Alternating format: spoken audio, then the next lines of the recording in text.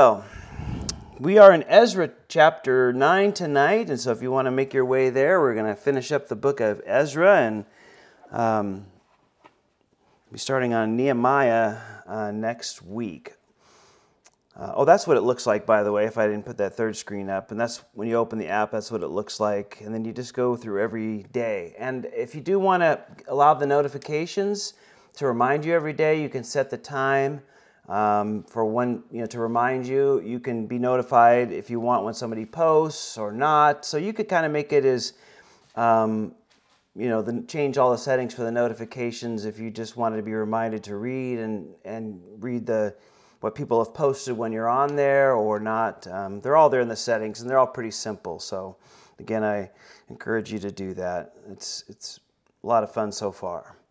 All right, Ezra chapter 9, again, is where we find ourselves finishing up the book of Ezra. And so let's go before the Lord in prayer, and we'll pick it up there in verse 1. Father, we are thankful now in this new year, Lord, for all the blessings that you have poured out into our lives, Lord. And we trust, Lord, that, I'm not a big New Year's resolutions, but, I know some people are, and then it motivates them in some areas to maybe do something or not do something or whatever the case might be, Lord. And, usually those things are a good thing. And so we pray for those that have made those kind of commitments, Lord, this year. Just bless them and speak to them and use them and help them, whatever the case might be, Lord. Also, Lord, that you never would want to be participating in just going through the New Testament this year, Lord. I think it's just a great opportunity to systematically go through your word, the New Testament, and so we just pray that you would just move in, everyone's heart to want to be a part of it, Lord. It's just a great thing to do together as a church and as a body, and even others that don't fellowship here, Lord, have joined and just know they're enjoying it as well, Father. So just, again, we pray that you continue to use that this year. And now, Father, as we look into your word, we ask that you would just move through our hearts and through our midst, Lord. Just do that great work, Father, that you want to do as you speak to us tonight through your word. Move by your Spirit, Father, for we ask this in Jesus' name. Amen. Amen. Amen. So we left off last time in Ezra chapter 8, and, you could say it ended, happy days are here again. It was a great thing. Ezra and that small contingent of people, small in comparison to the group that had gone originally with Zerubbabel and Joshua, but, it was still, 6,000 or 7,000 people if you count all the children and everything. It was about just shy of 2,000 men. So, you kind of add some families in there and children. It was safe to say it was that. And so they get to, the Persian king Artaxerxes had the one that, Esther will marry, and Mordecai, if you remember that one. We'll get to the book of Esther here after Nehemiah. Him and his court blessed them with tons of silver and gold and other fine articles, plus the people that didn't go, the Jews, they gave some. And so they made that 4-month trip. They got there safely, and they went to the temple and, celebrated what God was doing and rejoicing in the blessings that they had and the resources that they had and how the king had given them some more freedom. Them going to the land of their forefathers, and it was just an exciting time for Ezra and the group that was with him. And so they left off, with them just sacrificing and having a great and wonderful time there. And imagine when they got there, everything seemed to be wonderful. I mean, why would it not seem wonderful? But not too long after Ezra shows up, the curtain is opened or pulled back, and we'll see that there's trouble in paradise. And again, it doesn't tell us how much time it is between the end of verse the end of chapter 8 and the beginning of chapter 9, but I have a sneaky suspicion that it wasn't much time at all had passed, maybe just weeks, maybe even less than that, since we find the events that will take place here in chapter 9 and 10. And so verse 1 says, when these things were done, speaking of them coming and rejoicing, offering their sacrifices and all that I just talked about, the leaders came to me saying, the people of Israel and the priests and the Levites have not separated themselves from the peoples of the lands with respect to the abominations of the Canaanite, the Hittites, the Perizzites, the Jebusites, the Amorites, the Moabites, the Egyptians, and the Ammonites and Amorites. For they have taken some of their daughters as wives for themselves and their sons, so that the holy seed is mixed with the peoples of the lands. Indeed, the hand of the leaders and the rulers had been foremost in this trespass. So, Ezra is there, and again, he's rejoicing, and the people are happy that they got back in the land, and then all of a sudden, this group, this contingent of leaders, and again, remember, the government wasn't like our government. You had family leaders, and, the families were big, and, they were kind of, whoever was the oldest of the family, the oldest male usually, would be, considered a leader of that group of people, that family. And some of those families were very large, some of them not so large. So these leaders, these older men that represent various family groups in the nation there of Jews, they come to Ezra and they tell him, hey, people are marrying outside the family of God. And the worst offenders are the priests and the Levites. Now, again, I want to make sure we understand this, because this is not about race. Marrying outside your race. Hey, we're Jews or Hebrews back, then they were starting to refer to as Jews. So, we don't marry anybody else that's a non-Jew. It's like you're a black person, you only marry black people. Or you're somebody from eastern part of Asia, you only marry somebody from, that part of the area. Or you live in Japan, you only marry a Japanese, kind of a thing. Don't think of it like that, because that's really not what it's about. They weren't putting it down like they were better than the other races around, and somehow the Jews were better than everybody else, because that's really not the point of all this. As you could see, he lists these people groups of who they've been intermarrying with, and they were told way back in the with Moses and in a couple of spots not to intermarry with these people, and there's a reason why, and I'll put Deuteronomy 7, 1 through 6. This is where Moses kind of already repeats what he already had said. And I know that's kind of small text, but if we make it full screen, maybe you can see it, or I'll just read it to you. It says, when the Lord your God brings you into the land you are entering to possess, and drives out before you many nations. Now, these nations might sound familiar. The Hittites, the Girgashites, the Amorites, the Canaanites, the Perizzites, the Hivites, and the Jebusites, 7 nations larger and stronger than you. And when the Lord your God has delivered them over to you and you have defeated them, you must destroy them totally. Make no treaty with them. Show them no mercy. Do not intermarry with them. Do not give your son or your daughters and your sons, or take their daughters for your sons.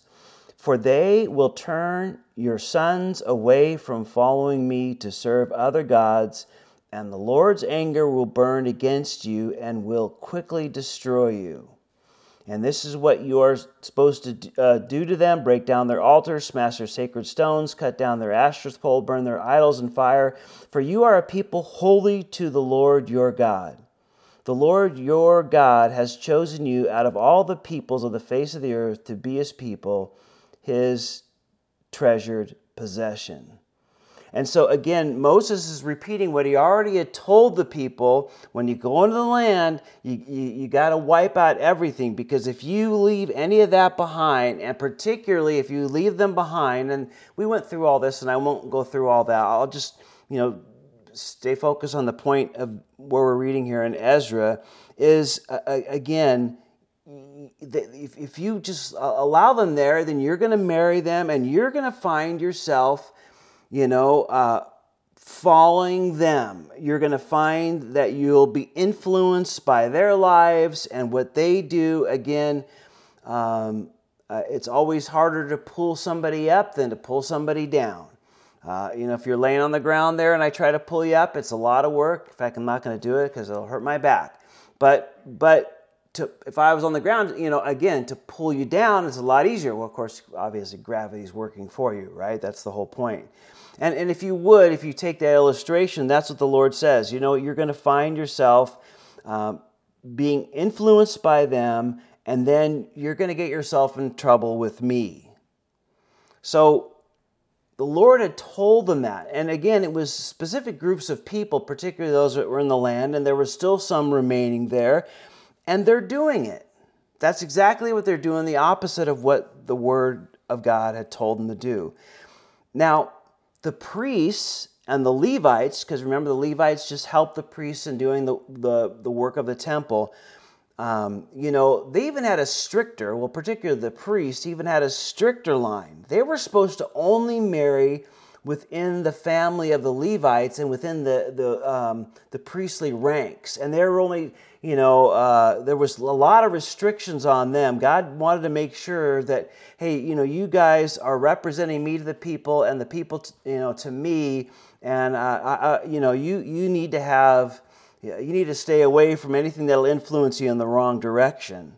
And they even had stricter marriage requirements by the Lord. Again, all for their benefit. And the reason giving is because you'll get drawn into their lifestyles, we'd say today, and their worldly ways. And that's what they've been doing. So this group of older guys comes to Ezra and says, Ezra, this is what's going on, and the people that should know better, well, they're the worst offenders here. Now, this isn't anything new at all, even in the New Testament, because we know 1 Corinthians 15, and there's actually a number of places where, we're told that, we don't join in marriage or business or some sort of partnership or some place where we're close with people that don't know the Lord, that aren't believers. We just, the same kind of principle is laid down in the New Testament as well. So there's nothing, this is back then, and we have something different today. It's not like that at all. God's always warned His people that, you do that and you'll find yourself, going down, hitting, slowly. And if you think in your mind that, once you're with them and once they see you, once you spend time with them, you're really going to make some changes, then you're sorely kidding yourself. Again, we're not given those warnings for no reason. And particularly here, they just didn't listen to that. Now, I just like to back up for a second, because just think of Ezra, right? I mean, the temple has been set up and built for some 70 plus years by the time he gets there. And, actually, by the time, he feels like the Lord's calling him to Jerusalem. Now, I don't know if you were Ezra, I know he was probably thinking, well, Lord, okay, do you really want me to go back there? I mean, there's probably hundreds of people like me that are there to teach the Bible and know your word and know these things. But I know you're calling me, and it doesn't seem like, I'll have much of a place there. I might have a better ministry here in Babylon, because there, the priests are there and the temple's there and they have everything. And, why do you need one more guy? But again, he might have had, why do you have me going here? But I think after this incident here, I think it becomes very clear to Ezra. Because Israel needed a man like Ezra to be there.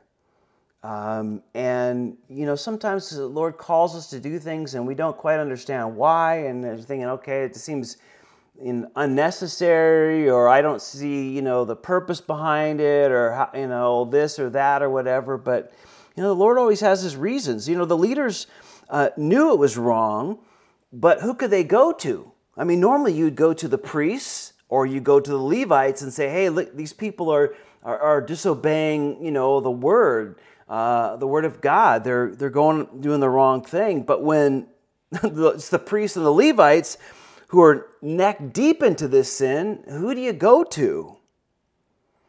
But Ezra was the right man to do that. He would stand up, and he knew what the Bible taught, and he knew what should be done. And again, this is where, faith comes in. When the Lord's calling us or asking us to do something or showing us to do something, the Lord just, I thought, put on my heart today to do something that was kind of a little silly maybe. And I wasn't going to do it. And I thought, it's kind of silly, Lord. And I thought, I'm just going to do it. Why am I even arguing? It's not even worth it. So, I did it. And I'm still, wondering, okay, what was the point of that? But, that's where faith comes in. We need to understand his calling or what he's asking us to do or stay away from or do or not do or say or not say, whatever the case might be. But we just need to be open to following his will and doing what he's called us to do. And I believe, at some point things become clear to us when the Lord chooses to reveal that. And that's certainly the case here with Ezra, because the nation really desperately needed someone like him there, and now I think that's very clear to Ezra at this point.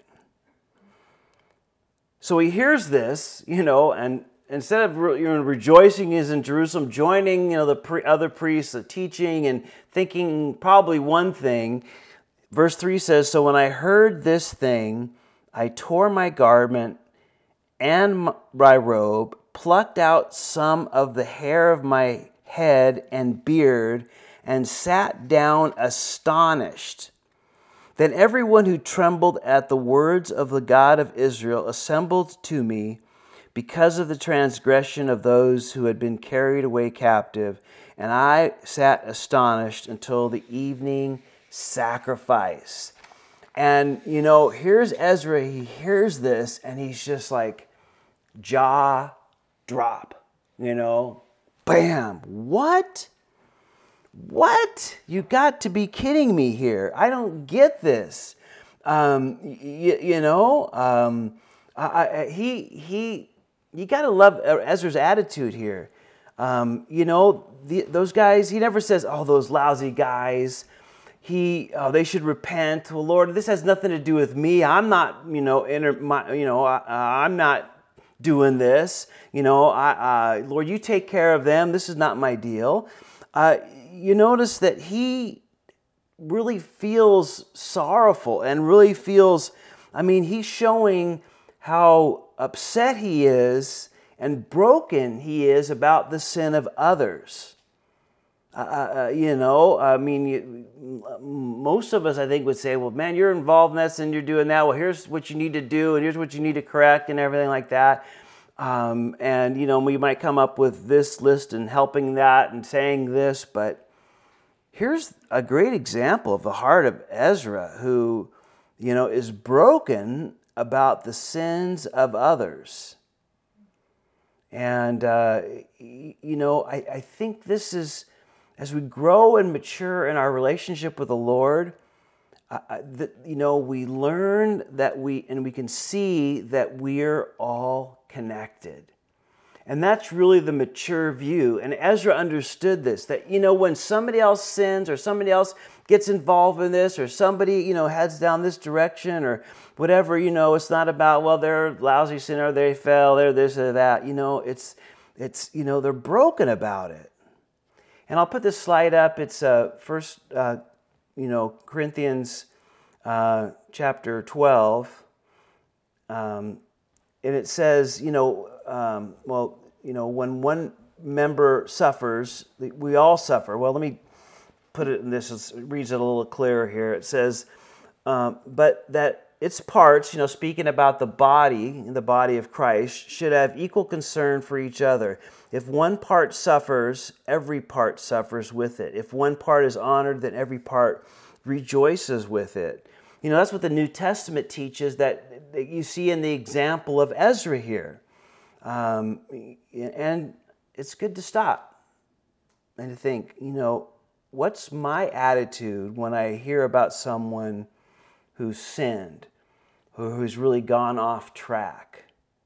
Do I start getting this self-righteous attitude, and they shouldn't do this, and they shouldn't do that, they should have done this, they should have done this, or do we have this mature heart like Ezra? Because, if they're affected by the sin, then, I'm affected by the sin because we're all connected. Now, we're talking about believers here because non-believers, obviously, they're sinning and they don't care about their sins and all this.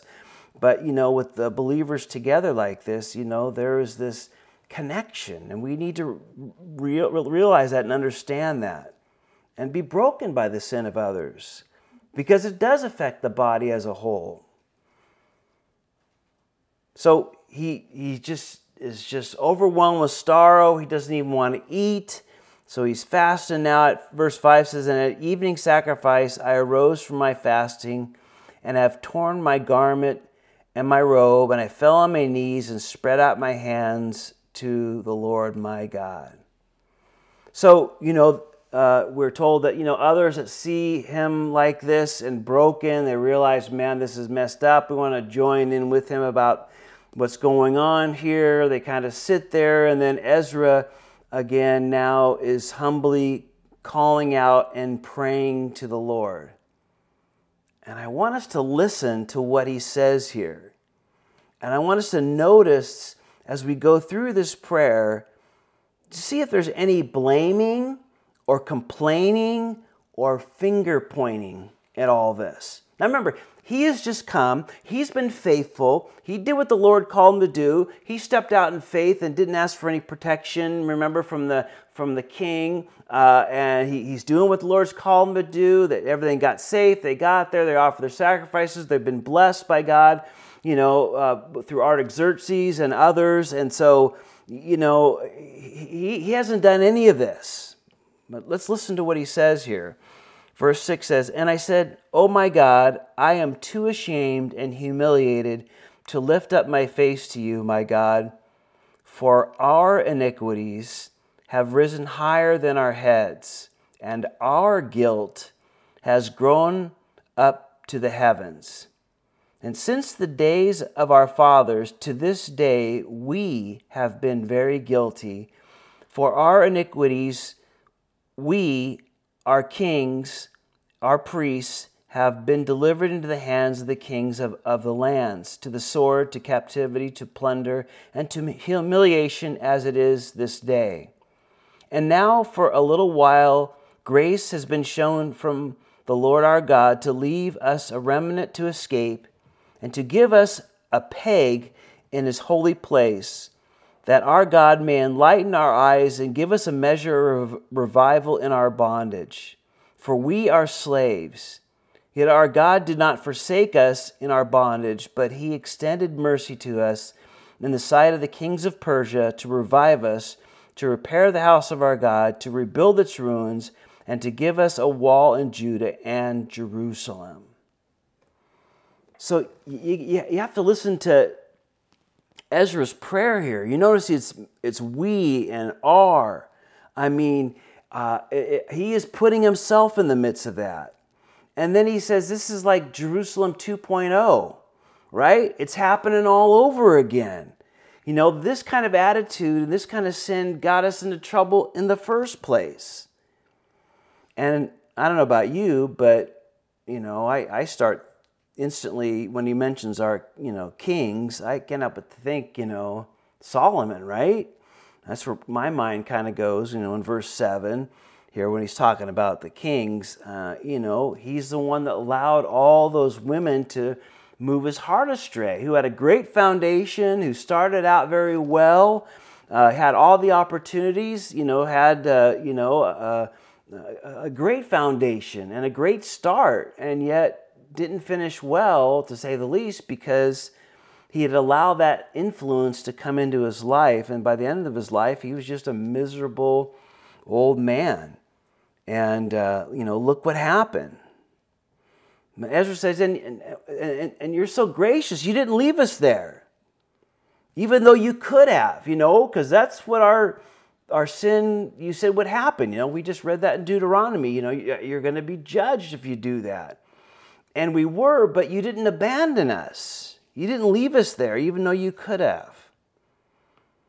I like verse 8, and he says to give us a peg in his holy place.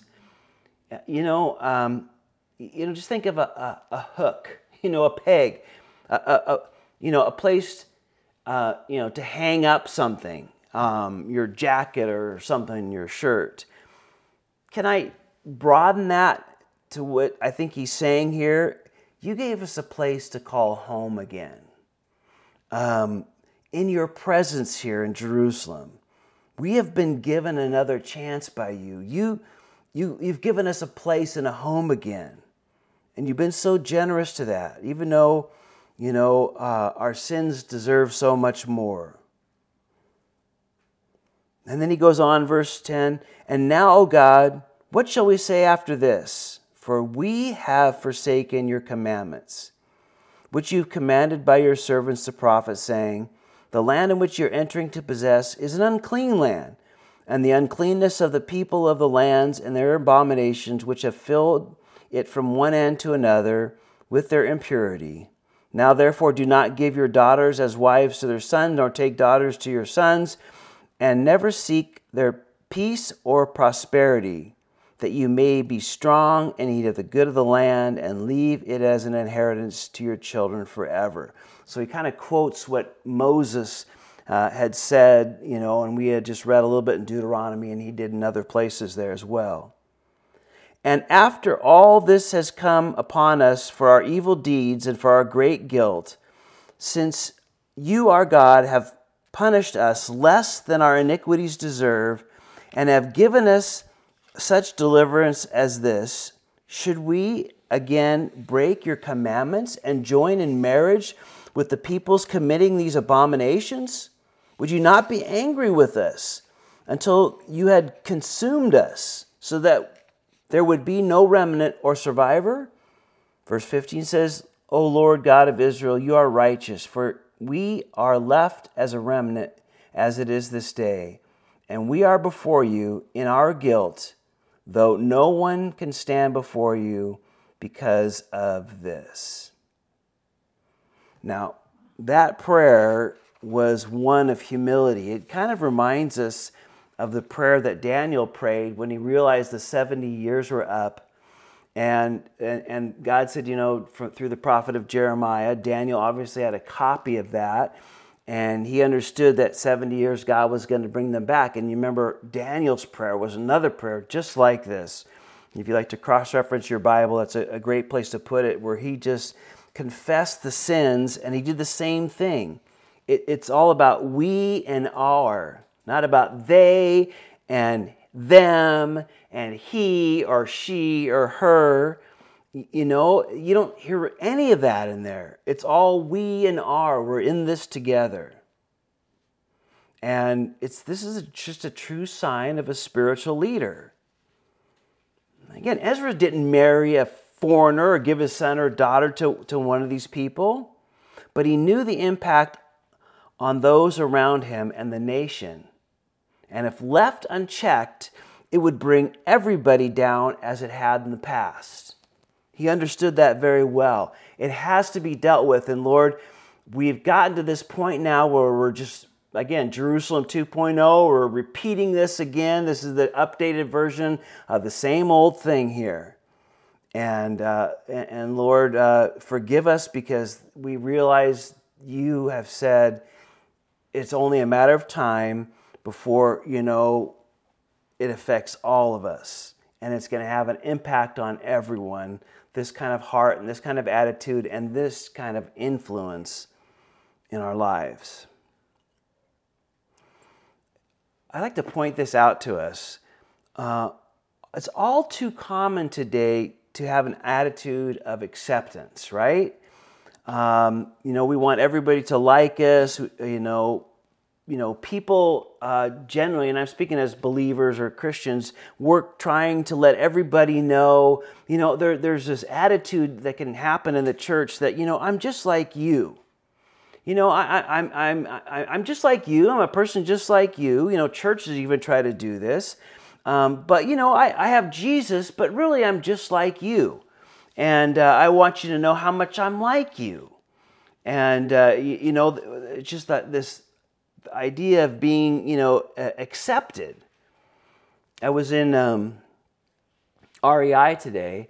They opened a new one in Santa Cruz, and, the kids have winter camp this weekend up in the Sierras, and there's supposed to be a lot of snow, and they're grown out of their snow clothes. So I was walking in REI, and I noticed this sign that they have, kind of, not right on the door, but it's just kind of in there, a few little steps, and it said, talk about, you're welcome here, but discrimination is not, or something to those words. It is not welcome here. And I thought about that, and I was walking and looking for my thing, and that's really what people can worry about. Christians can worry about. I don't want to be on the receiving end of that accusation. I don't want to be on the receiving end of people, saying that I'm discriminatory, or I don't like certain groups of people, or I hate them, or this or that. And people worry about that, or can worry about that. I don't want to be labeled that or called that. And so, they think, well, I want people to know I'm just like you. I believe in Jesus. We do the same thing. And we act, we have so much in common in so many ways. Hardly any difference, really, except I have Jesus. But can I say that's so completely wrong? Because, follow that logic out. Because people, if people work at, hey, I'm not that different than you. I am the same kind as you. I got the same thing. We're all kind of the same. I just have Jesus. I go to church, but, we're all kind of in this. Then people, if they think, well, if we're so much alike, then why do I need Jesus? You're just like me, except you have Jesus. And so why do I need Jesus? What point? What's the point of it? If we're so much alike, and you do, what's the real point of it? And whether they express that verbally or that gets said, in a conversation somehow, but the reality of it is that's where people go. It's like if we're so much alike, and you want to be accepted and have this kind of acceptance and worry about what people think and what people are going to say and what they're going to do and how they're going to react and all this kind of thing, then you end up, what's the point of having Jesus? You're just going to be like me anyway. The reality is this: the more we're like Christ, the more people are drawn to the light. That is so essential and so key. People are looking for a meaning, and they're looking for purpose in life.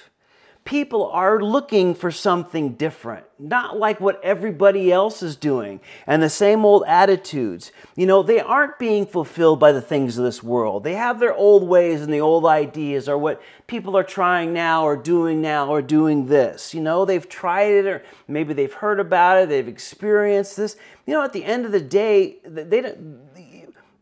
They're looking for meaning and purpose because it's not found in this world. They're void of that. And again, people in Jerusalem were living like everybody else, doing the same things. They were influenced and not influencers. And the important thing is to have this heart like Ezra and to be more Christ-like.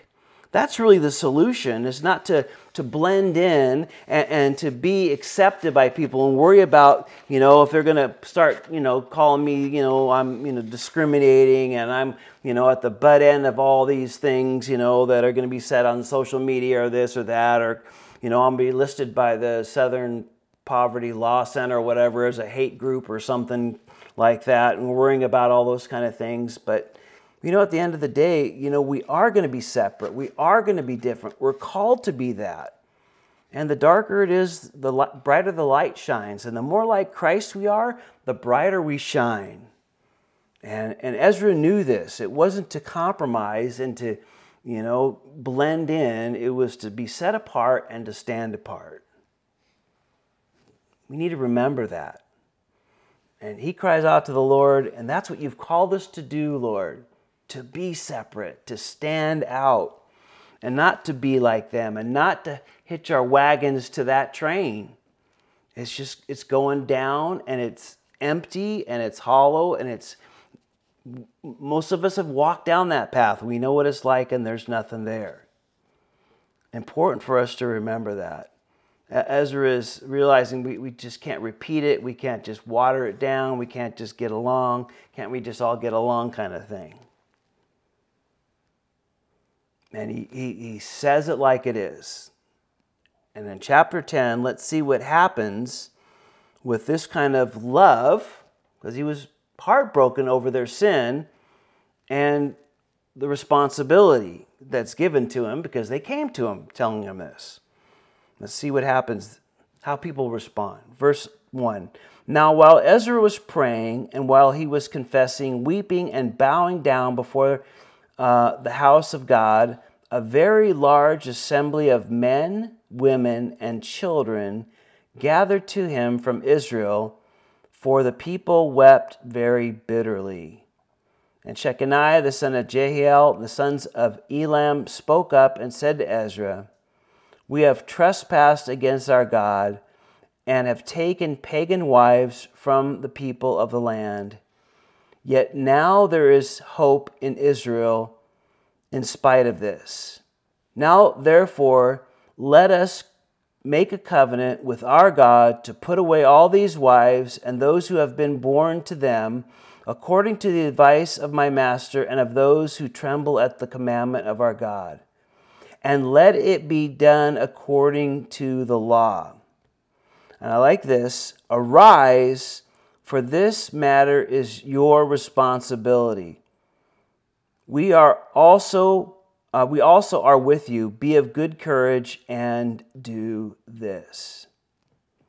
So, because of his love and his taken responsibility, rather than pointing fingers and assigning blame and doing all this, the people's response wasn't, "Well, you have your sins, Mr. Perfect. Don't tell me anything. It's this kind of attitude and all that." No, it's, wow.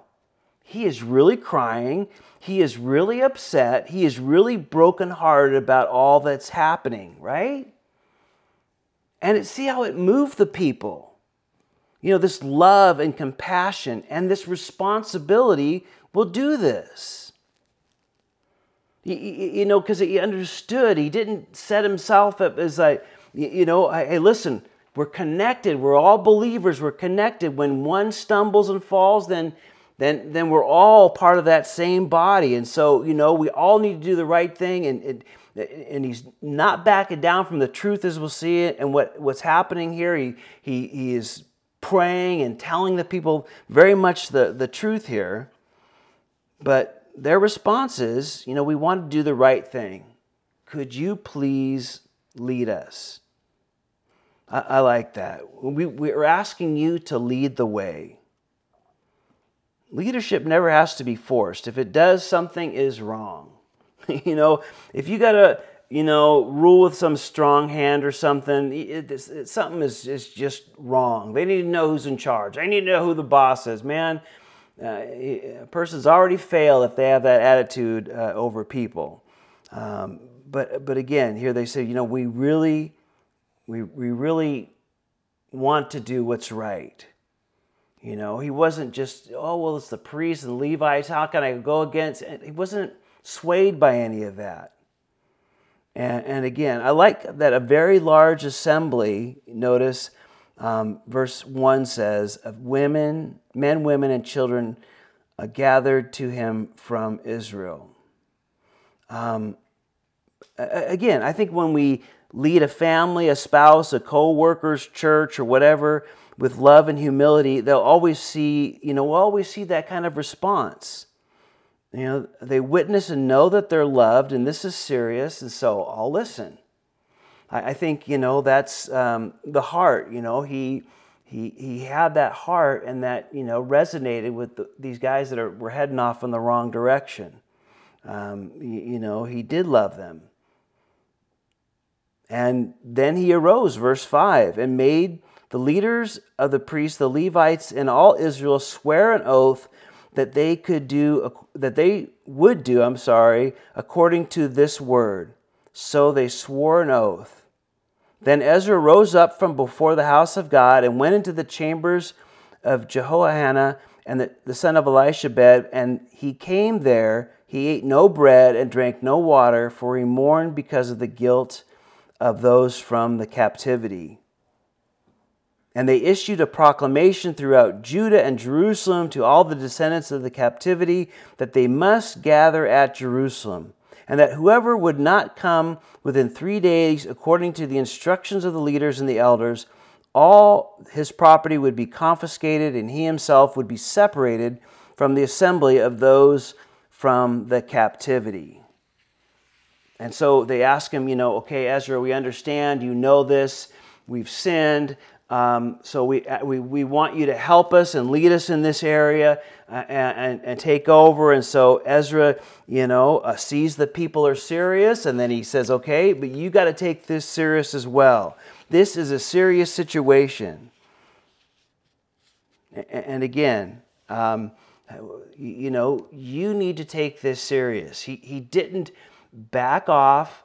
He didn't just, everybody's kind of doing it, and hey, I just got here, I don't want to make enemies right away, or whatever, thinking that we could do going down kind of the path that I was talking about. Just remember this. You can't be too holy or too righteous or too Christ-like. You just can't be. You can't think, it'll scare people off. We can't think, we just need to dial it down a little bit so we're relatable. Or let's kind of work through this and everything. We can never be too holy, never too close to Jesus, never too spiritual, never too righteous. It's just not possible.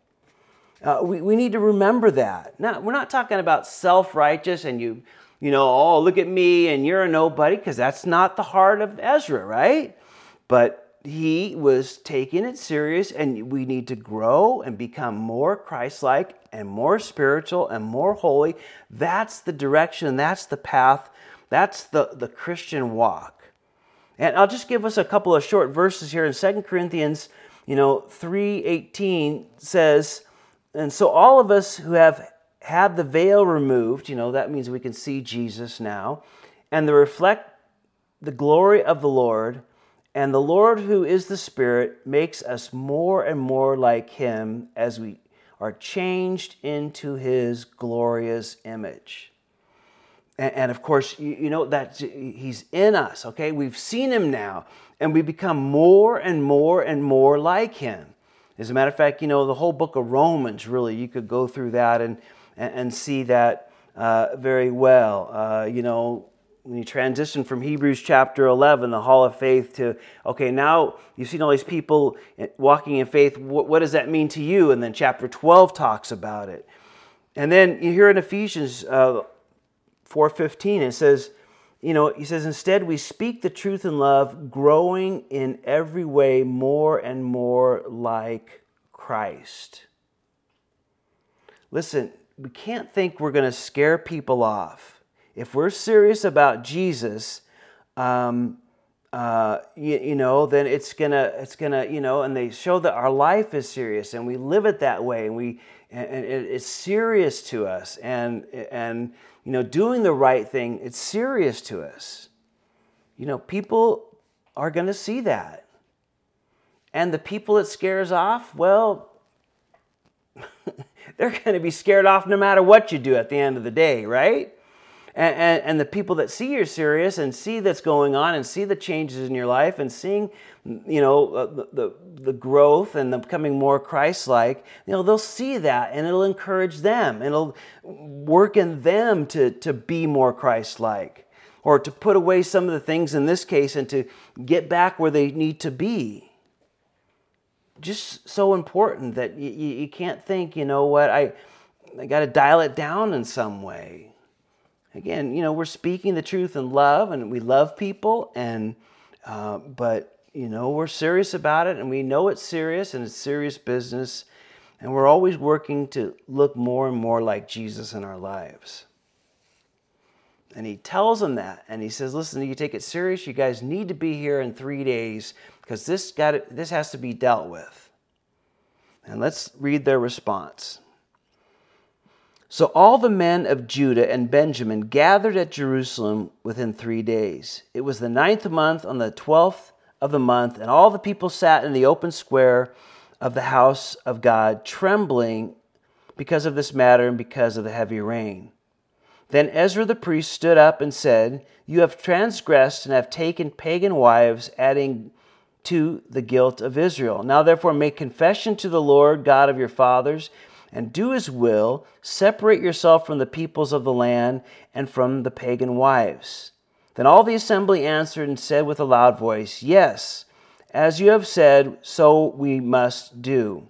But there are many people, and it is a season for heavy rain, and we're not able to stand outside, nor is this the work of 1 or 2 days, for there are many of us who have transgressed in this matter. Please," verse 14 says, "let the leaders of our entire assembly stand, and let all those in our cities who have taken pagan wives come at appointed times, together with the elders and the judges of their cities, until the fierce wrath of our God is turned away from us in this manner." And then verse 15 tells us, "Only Jonathan and Ashiel, the son of Jehaziel, the son of Tikva, opposed this, and Meshullam and I know how to say that. The Levite gave them support." So they all show up in the 3 days there. Now it's in the dead of winter and it's pouring rain, and nobody's allowed in the temple but the priests, and that's just when they're doing their service. So they're out there in the courtyards, and it's pouring rain, and Ezra is adjusting the sin to the people. But because the rain and the sin was so widespread, right, the people suggest that they can come family by family, village by village, city by city, and each case can be looked at by the judges and by the leaders because they're splitting up families. And so they wanted to look closely at each case by case, which was good and right. Now, there was a couple of guys that said, nope, we need to do this all now, and it lists them here, but everybody else was, nope, we're going to do it this way. Yep, that's what we're going to do. We're just going to go family by family, village by village, city by city, in front of the judges. They're going to handle this on a case-by-case basis. And verse 16, "Then the descendants of the captivity did so. And Ezra the priest with certain heads of the father's household were set apart by the father's household, each of them by name, and they sat down on the first day of the 10th month to examine the matter, and by the first day of the first month they finished questioning all the men who had taken pagan wives."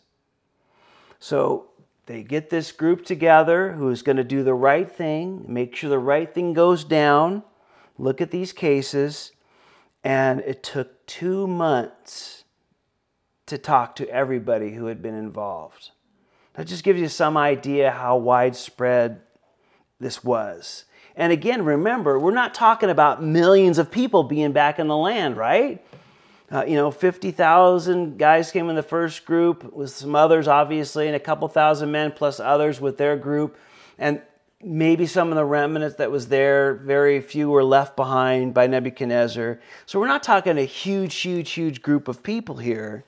But it took them 2 months to do that. 2 months. Now, the rest of the chapter lists the names of those who were involved in marrying outside the family.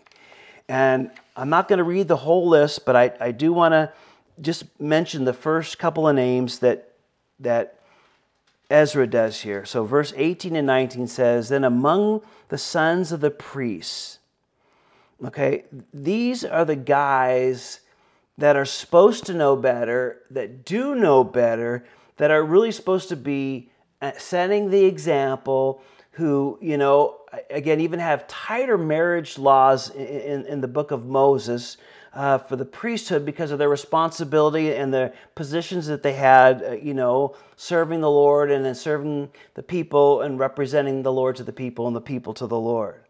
So, if you like to highlight or underline, these guys were the sons of the priests, and they had taken pagan wives and were found, and it says Jeshua the son of Jehozadak and his brothers, and it lists his brothers here, Mishael, Eleazar, Jarib, Gedaliah, and they gave their promise that they would put away their wives, and being guilty, they presented a ram of the flock as their trespass offering.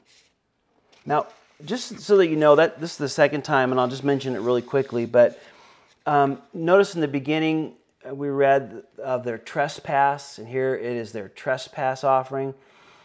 Remember, trespass is different than like a sin offering, because sin offering, sin could be done out of ignorance, or it could be spur of the moment. I really lost my temper and I said things I shouldn't have said, or I did things I shouldn't have done, or, I did this or did this. The idea of trespass is that you're just knowingly, willfully disobeying what God said. Okay, so it's a different level here. Just know that. So they had and because they should have known better, and they did know better, and they're setting a bad example for everybody, that need to be addressed. And again, when we need to see this, when we see something that is wrong in our lives and our families, we need to deal with it. And Ezra specifically calls these guys aside because of their position, and you need to deal with it. And then he's going to do the same of all the others here in the group. But again, when the Lord calls us on something, it's important that we just get rid of it. Whatever it is, movies, games, computers, friends, situations, relationships, this, that, whatever it might be.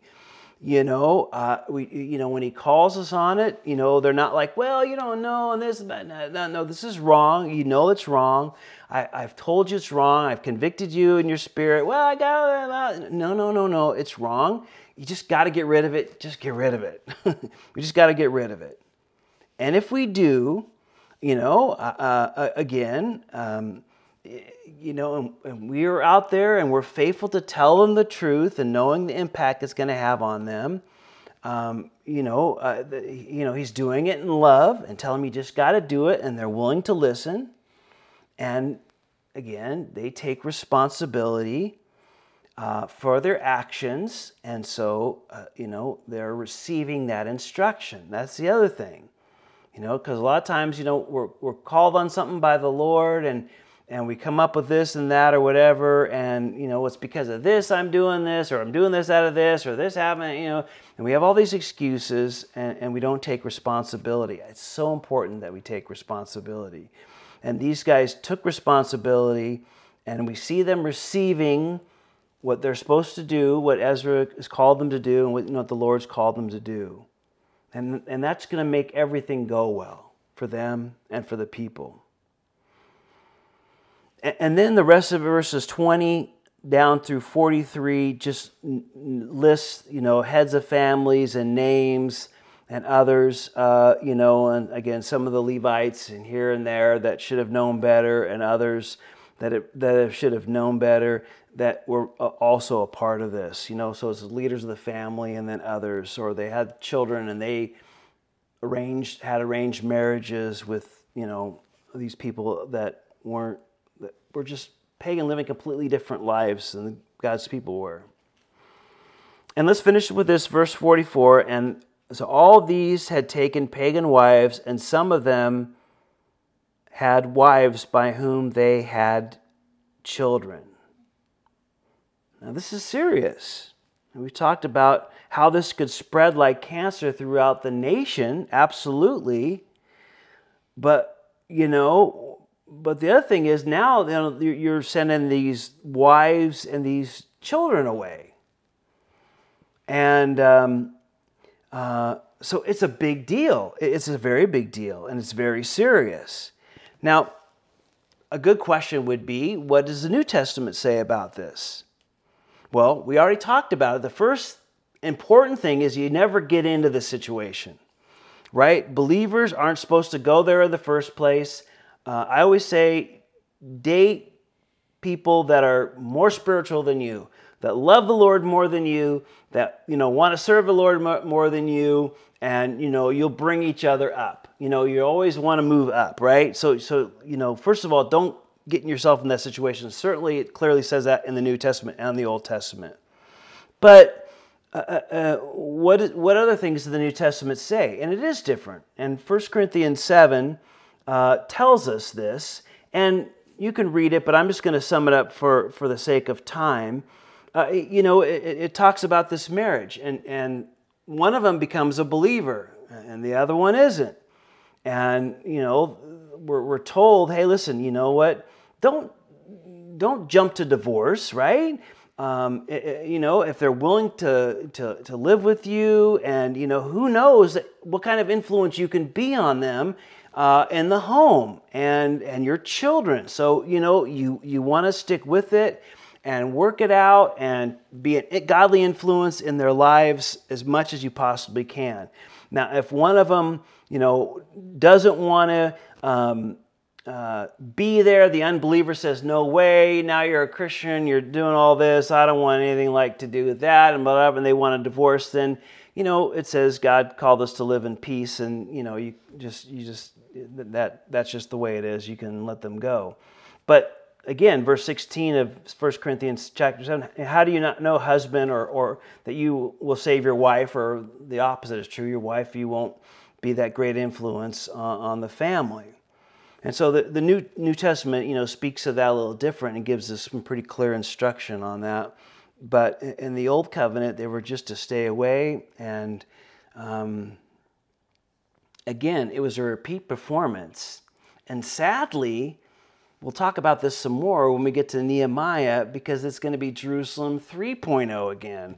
They're going to find themselves aligning and doing stuff that they're not supposed to do, which tells us that it's just a common battle that the people of God fight every generation.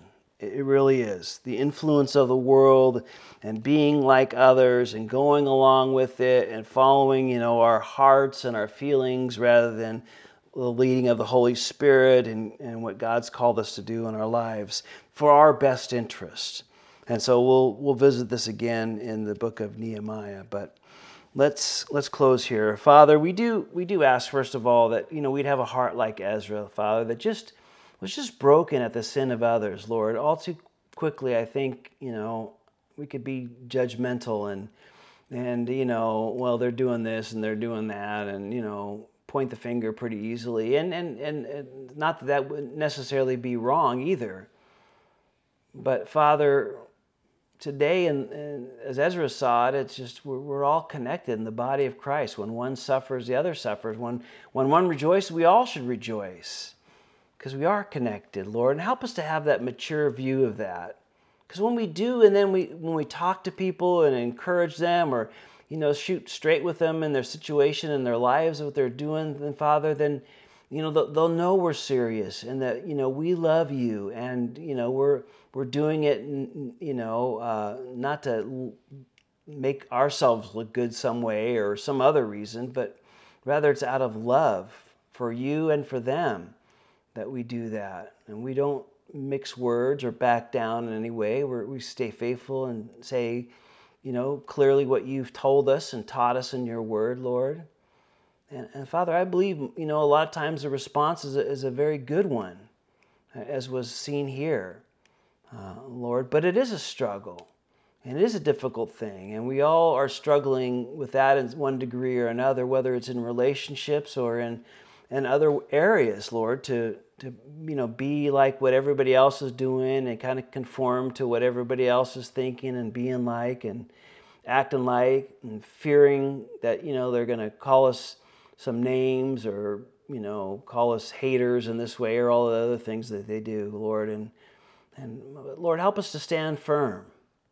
We want to mature in you, Lord. We always want to grow and be more like Jesus. Help us to be those people. For we ask this in our Savior's name, Jesus. Amen. Amen.